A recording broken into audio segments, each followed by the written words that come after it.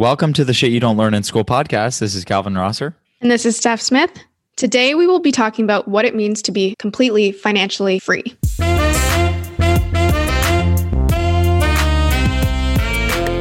I'm going to kick this thing off with a story recently where a friend of mine, you maybe know him, Sam Parr, he runs The Hustle. He ran this podcast with a guy named Balaji, and they asked him, "Hey, Balaji, how much money do you have?" And he kind of skirted the question by saying, "I'm post-economic."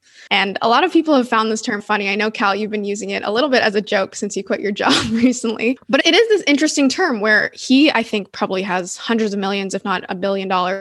And basically what he's saying is, money no longer impacts my decisions. I'm post-economic. And I just found this question really interesting. I think there's many other ways you can phrase it. What's your fuck you money number? When do you feel like you can make decisions on your own behalf and money doesn't influence those decisions? Have you thought about that, Cal? And do you have a number? There's a lot to unpack there, Steph. So I think with money in particular, I grew up very low income and I've always had an interesting relationship with money. I think you talked about the term financial freedom. And one way I've always thought about money and financial freedom is that money is just a tool to be able to do the things that you want in life. And so the most important thing you can do is you can define the things that you want to do and then figure out how much money do you need to do that. And I think a lot of us get into lifestyles or ways of being that cost a lot more than what would actually drive your core happiness or allow you to use money as a tool for financial freedom. And that's actually a massive mistake. So the thing that I always start with is, okay, what do I want to do and how much does that cost? And just to be very transparent and tactical here, I spend somewhere between $35,000 and $40,000 per year. There's a rule called the 4% rule. And the way that works is if I was to invest all of my money in the S&P 500 forever, I could expect a 6 to 7% return. So I could actually withdraw 4% of that money every year, as long as it was less than or equal to the amount that I spend each year. So if you say, hey, what's your number? Technically, I could retire on something like $2 million if I invested all of it in the S&P 500 and there weren't any crazy events that happened outside of that, just based on my current spend. So that's one way to think about it. When I actually have friends who I think will make tens of millions to hundreds of millions to potentially billions of dollars at some point in their life. I've never been that interested in that because I think I can live happily on much less than that, at least in my current rate. Yeah, it's really interesting when you actually do that math because I've always thought that the number would have been higher. But when you do the math and you're like, oh, I only spend this much, kids come into play and other things in the future, but it really isn't as much as you think. So I was actually thinking, what is the absolute crazy max of what I would spend? And I was like, there's no way I would spend more than $50,000 a month. That just sounds insane. And I was like, I wonder what's $50,000 a month for the next 50 years? Like, how much money is that? Because that seems like the absolute peak of what I would ever need in my entire life, regardless of circumstances. Guess how much it is? I don't know, but probably a lot. So in my head, I was like, it's probably like $1 billion or something. It's $30 million, which is a lot of money. Let's say that to start. But I was kind of like, really? $30 million means you can spend $50,000 every single month? Like you buy a nice car every single month? That was shocking to me. For and then, of long? Course, for 50 years. Oh, wow. Yes. So part of me was like, wow, my original number was probably in the tens of millions. And then I was like, I absolutely don't need tens of millions to live. Another part of that is just the question of, do you even need to hit that number? Because I personally project that I'll continue working even if I hit a certain number because I just like creating things. And I think there is almost an earlier financial freedom metric where it's not so much that you want to stop working. It's more so that you have control over what you want to work on. You're able to say no to things that you just don't want to spend your time on. I think that's one of the big ways that I personally define financial freedom. I'd never have liked working for people who I don't respect or on projects that really don't motivate me, partially because I really struggle to do that. So I've always been terrible in the corporate hierarchy because you do as you're told and you put your time in and you get rewards out of that. But for whatever reason, that just doesn't align with my psychology. So I've struggled in that environment. And so that probably influences my definition of financial freedom, which looks something like the ability to do what I want for whoever I want, when I want. That certainly almost means that I'm working. I think it's ridiculous to just want to sip margaritas on the beach for the rest of your life. Go do that for 2 weeks and you realize that's just a silly goal. It's both accessible and a silly goal for a lot of people because that's not what drives your happiness. But this degree of freedom and the ability to say no to things, which is something we've talked about on a prior episode, I've recently hit a point where I can sometimes say no to projects that may generate money for me because I have enough in the bank to create that cushion. And again, I haven't hit my number and I don't think you've hit your number either. So we're still earlier in our journey, but it may be interesting to step back for a second and say, there are really different levels here. I think there's you're in debt and you're trying to get out of debt. So that should be your first goal. But then once you're out of debt, you can move forward and invest some money. And at that point, maybe your goal changes to something else. Like I want to save 10% of my income every year and invest that in S&P 500. And then eventually maybe you get to the point where you hit your number and you can retire per se on your dividends for your investments or your returns or however you're generating them. And that gives you more freedom to actually do the things that you want. But there are really different discrete levels here. The biggest unlock for me was when I got my first job out of college, I hit a point where I could afford a Starbucks latte without really having to think about it. And that was just like, wow, okay, I can start thinking about things like, how do I find fulfillment out of my job? That was just a weird unlock for me that I don't think I've read in any books. Yeah, I actually tweeted about this question, what's your fuck you money number? And someone was like, as long as I can buy guac whenever I want, or as long as I can add guac whenever I want. And I kind of agreed. There were certain things that when you're a little bit less wealthy, you make certain decisions. If you're rich, maybe you've never experienced this, but like choosing a different menu item, even though you don't want it, or not getting the ice cream, even if you want it because it's $5. And again, we're very lucky to perhaps be past the level of wealth, some of these levels, like being able to afford avocado all the time. But those are some of the most, I think, important levels of wealth where, again, finances aren't trickling into your everyday, where you're making some of these micro decisions and you're just able to spend on the things that truly make you happy.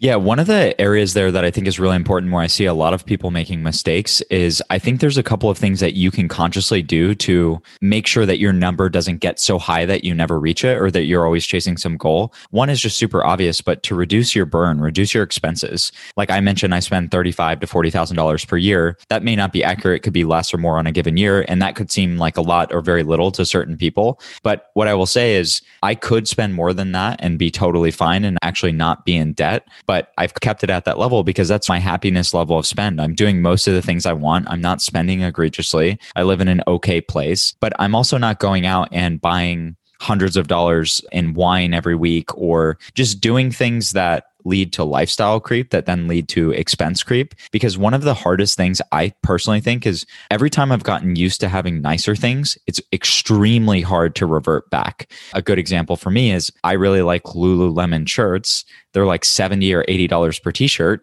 Before that, I like Target V-necks, which were $7 to $10 per t-shirt. Okay, so my cost per t-shirt just 10x. And I think you can 10x across everything. You can 10x across the ashtray that you buy for your house if you buy an ashtray, or you can 10x across whatever it is that you buy in your life. There's almost always an option that's much more expensive. And if you just repeat that over and over, your life can easily become 10x more expensive without generating any additional happiness. Then you find yourself competing with the Joneses and not actually being any incrementally happier, but being stuck in certain situations. That's something I'm always trying to avoid. One of the things I've noticed, so I've had, I guess, the luxury of being around a couple people this weekend that are relatively wealthy. One of them sold their company recently. Others are the owners of successful companies. And it's interesting to see how their lifestyle has creeped. Something that happened today was we were eating in a burger joint and outside this like super nice car. I don't know how expensive it is, but I think one of my friends said it was probably like $300-400K. And I was like, wow, that's so expensive. And he was like, Steph, just remember, the only thing that you have learned about this person is that they have at least $2,000 a month to spend on renting that car. It's not saying that's what they did, but when you see these things that other people have and how, again, people, their lifestyles can creep up and they start buying things, it doesn't necessarily mean that they actually have that wealth. One of the things I've seen, especially in the last week or so, is that I think my relationship with money, because I didn't grow up very wealthy, I'm very averse to getting any sort of debt and spending more than I earn. But a lot of people don't live that way. A lot of people do choose to spend everything that they have. And there's nothing necessarily wrong with that. But I do think that financial freedom is not an amount of money, but again, a relationship with money where you feel confident in what you have available to you and the runway that it can give you in the future. Yeah, I'm very much like you where I'm just not comfortable with that. But something to keep in mind is people can buy $1 million house and depending on the state you're in, you could put 10% down. So that's $100,000. Maybe you could even borrow that from people.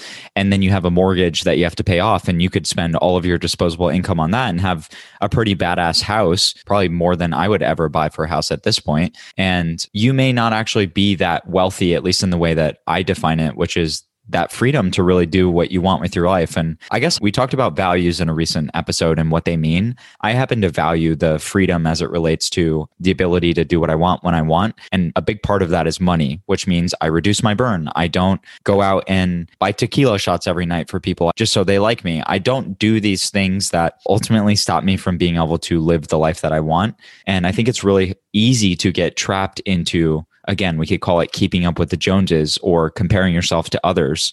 I think one of the things that I have on the roadmap for me is many of my friends are startup founders and are very smart, and I think will be extremely financially successful. And I don't know how I'm going to relate with the idea of them being hundreds of times wealthier than me and inviting me on trips that I probably shouldn't go on, or that would be a big burden for me. That's one of the things you just have to manage. I think the starting place, though, is figuring out what is your relationship with money and what do you want from it? And then doing your best to stick to that, because if you let society choose for you, advertising is going to win. Everyone's going to tell you to buy more. Sometimes I do get a little envious. Like today, actually, I was at a house that apparently sold for $3 million. And I remember sitting at the house being like, wow, this is so cool. And I was talking to a friend, I wish I could own a house like this one day. He was like, well, actually, Steph, 2 years ago, you probably could. And that partially has to do with the housing market. I think a couple of years ago, it sold for 1.2. But then he also went through those same mechanics of you only have to put 10% down and all this stuff. And I was like, I guess I could own a house like this. But something that I really prioritize, sounds like you do too, is not going into debt, being maybe more frugal than we need to be, but also having that freedom, the reassurance that we're not in debt, that again, we make more than we earn and we're not spending more than we earn. So maybe that's a decision, but something that really helps me in my psychology.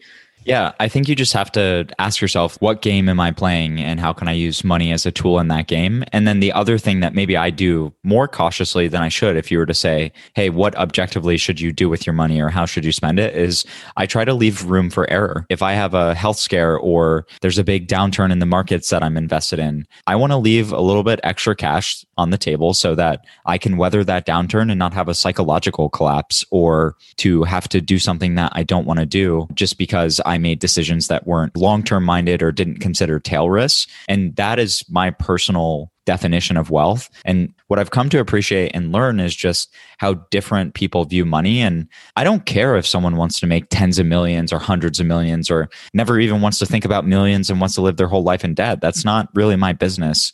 My business is my relationship with money and how I choose to go about that in my own life, because I have to sleep with myself at night and no one else has to deal with that. Exactly. One of the things I was thinking about, we started this podcast with this idea of post-economic, and I've been thinking about that term a lot recently. And I think that applies partially to people who are just like ungodly rich, never have to make money again if they didn't have to. But I was also thinking about how perhaps other people are post-economic, even though they don't have much money. In fact, I was thinking about, it seems like there's a problem with homeless people here in Austin, or at least that's a topic of the day that a lot of people have been talking about. And I was thinking, and I was like, aren't homeless people post-economic? I'm not necessarily endorsing or not endorsing homelessness, but I'm just saying they have transcended the ladder in a way, in the way where they just aren't trying to make money and sell their time and then use that money to buy other things and ascend up this ladder. Again, I'm not saying it's good or bad, but in their own unique way, they have become post-economic. And other people who also have just decided to live with what they have and not chase more are also post-economic, even though they're not a billionaire. And so I just found that kind of interesting to think through. What really does post-economic mean? It doesn't necessarily equate to just being filthy rich. So I can't speak to whether homeless people are post-economic or not. I think there's lots of things that drive homelessness, mental illness being one of them, and people being in bad conditions. So I don't really want to dive too deeply into that. But I think where you're right is that a lot of people, they just keep chasing more without ever thinking about what's my number or where would I be happy? And so you just always end up recalibrating and ending up on a different spectrum, comparing yourself to other people once you've probably gotten to a point that might have been your end goal before. So it's worthwhile to just step back for a weekend and say, how are things going? Or step back quarterly and figure out, what is my relationship with money? Where is it going well? Where isn't it going well? What am I even working towards as it relates to this? Because so many of our decisions are driven by money, whether it's what you order at a restaurant, the job you take, the activities you do, the things you buy. If you can just get a handle on that, you're going to be literally ahead of 99% of people who are just going with the forces. And as you're both in marketing, the forces are driving you towards consumerism and buying more things. And I think as you've seen, you could actually easily, if you're in the right situation, pick up your life and move to a lower cost country or a lower cost area and live for a fifth or a tenth of what you can in, say, the US or other places in North America and live a totally fine, comfortable life. Maybe you would give up some earning potential or not be able to see as many friends and family, but you could live much more cheaply. And so your post-economic number might look a lot lower. And I don't know if we want to dive into this, but there's a little community of people called the FIRE community, which is Financial Independence Retire Early. It's people who do these types of things that we're talking about. They choose a number. They save as much as they can through cost savings or making more money, and they want to retire early so that they don't have to worry about money in their lives. I haven't gone so far as to do the FIRE type of stuff. I think some of it's extreme for what I want out of my relationship with money, but it's certainly a way of being that resonates with lots of people. And just don't be resigned to whatever's around you, which is what you're most likely to be influenced by. Yeah, I hope my comments on homeless people wasn't insensitive. What I meant more so, and homelessness was just an example, and you're definitely right to say homelessness is way more complex than I probably communicated. But even you could use examples of people in other countries who are perhaps just as happy or happier than people who have a lot of wealth. And really, again, it's this idea where perhaps they're just not tied to the amount of wealth that they need. And speaking of financial independence, there's a couple different forms of the FIRE movement. So there's the FIRE movement overall, and there's lean FIRE and there's fat FIRE. One of the interesting things I find about lean FIRE, have you looked into it very much? No, not at all. So lean FIRE, what I find a little counterintuitive is they're basically trying to reduce their burn so much that they can retire early. It's not so much that I dislike it, but it almost focuses so much on money in the way that, like, let me adjust my entire life such that I can retire early. It almost seems like you're sacrificing so much in order to have this freedom. It almost seems like you're giving away freedom to get freedom. Maybe I'm misinterpreting it, but that's something that I've noticed. No, I think that's right. It's just a choice that some people make because we talked about this concept once, which is temporal discounting. We're more likely to value what our present self wants versus our future self. And this leads to all kinds of suboptimal outcomes. So I think this lean FIRE actually values your future self at the expense sometimes of your present self. That's where I don't actually resonate with that because I want to mostly be able to do what I want in the present. And I'm happy to give some things up. But I also think I could die tomorrow. And so I don't want to optimize my life towards some retirement number down the road. That said, I'm now in Miami with a few good friends who I don't see very often. So one of the things I prioritize in my life are my relationships. So I'd love to dive into the key takeaways and see if we can wrap up this pod. Yeah, I think it was just an interesting discussion about this idea of what does post-economic even mean? What does it mean to be financially free? I want to share quickly as we do these takeaways. There's this infographic that I saw recently that was the 7 stages of financial dependence. I'll very quickly read them out. 0 is financial dependency. Then it goes to financial solvency, financial stability, debt freedom. That means when all of your debt has been paid off. Then there's financial security, which means that you can cover your basic survival expenses. Then financial independence, which means your cash flow covers your current lifestyle. That is a point that I think we all want to achieve, especially people who are targeting FIRE. But then there's 2 more steps, which I think just pose the question of, should you even try to achieve these steps? There's nothing wrong with it, but step number 5 actually seems like a pretty good place to be, and you may not need to go past it. But step 6 and 7 are financial freedom and financial abundance. So the main thing that I'd love for anyone listening to take away is just to think about, what do you need? What is your number? Why is that your number? And just question whether you even need to chase that 7th step of financial abundance. I like that framework. It reminds me of something. I'm reading a book right now called Factfulness, which is essentially about all the data that shows how the world is getting better in lots of different ways. He has an interesting framework that breaks down countries into level 1 through 4 income. And actually, most countries are moving towards level 4 income, which is, I forget what the number is, but something like everyone makes more than $32 per day. And that gives you a certain lifestyle. So I actually think that the concepts that we're breaking down today are very much a level 4 income country focus, where we have our basic needs met. And now we're saying, what is the appropriate relationship with money?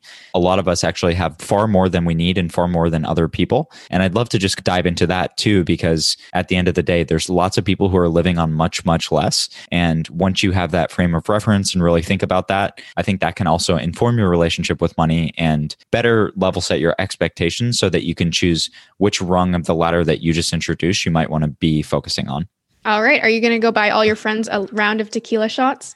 I don't think they're getting tequila tonight. Maybe we're going to have to do tap water or something. But yeah, maybe tequila. Who knows? We'll see where the night goes. But I do want to just finish with the idea that the most important thing you can do is to think about money as a tool, to define your relationship with that tool and to figure out what you want out of it, and then to set up your life so that you're actually living by those values and not adopting the values of other people or society or advertising or anything else that we can all get sucked into, like I have and you have before. Once you can do that, I think you can really take the reins on your life in a way that most people are not able to do when they don't think about this enough. And one positive of going through those steps is that one of the most important things going into any relationships is understanding your relationship with money and their relationship with money, because that's, what is it, like the most common reason for divorce.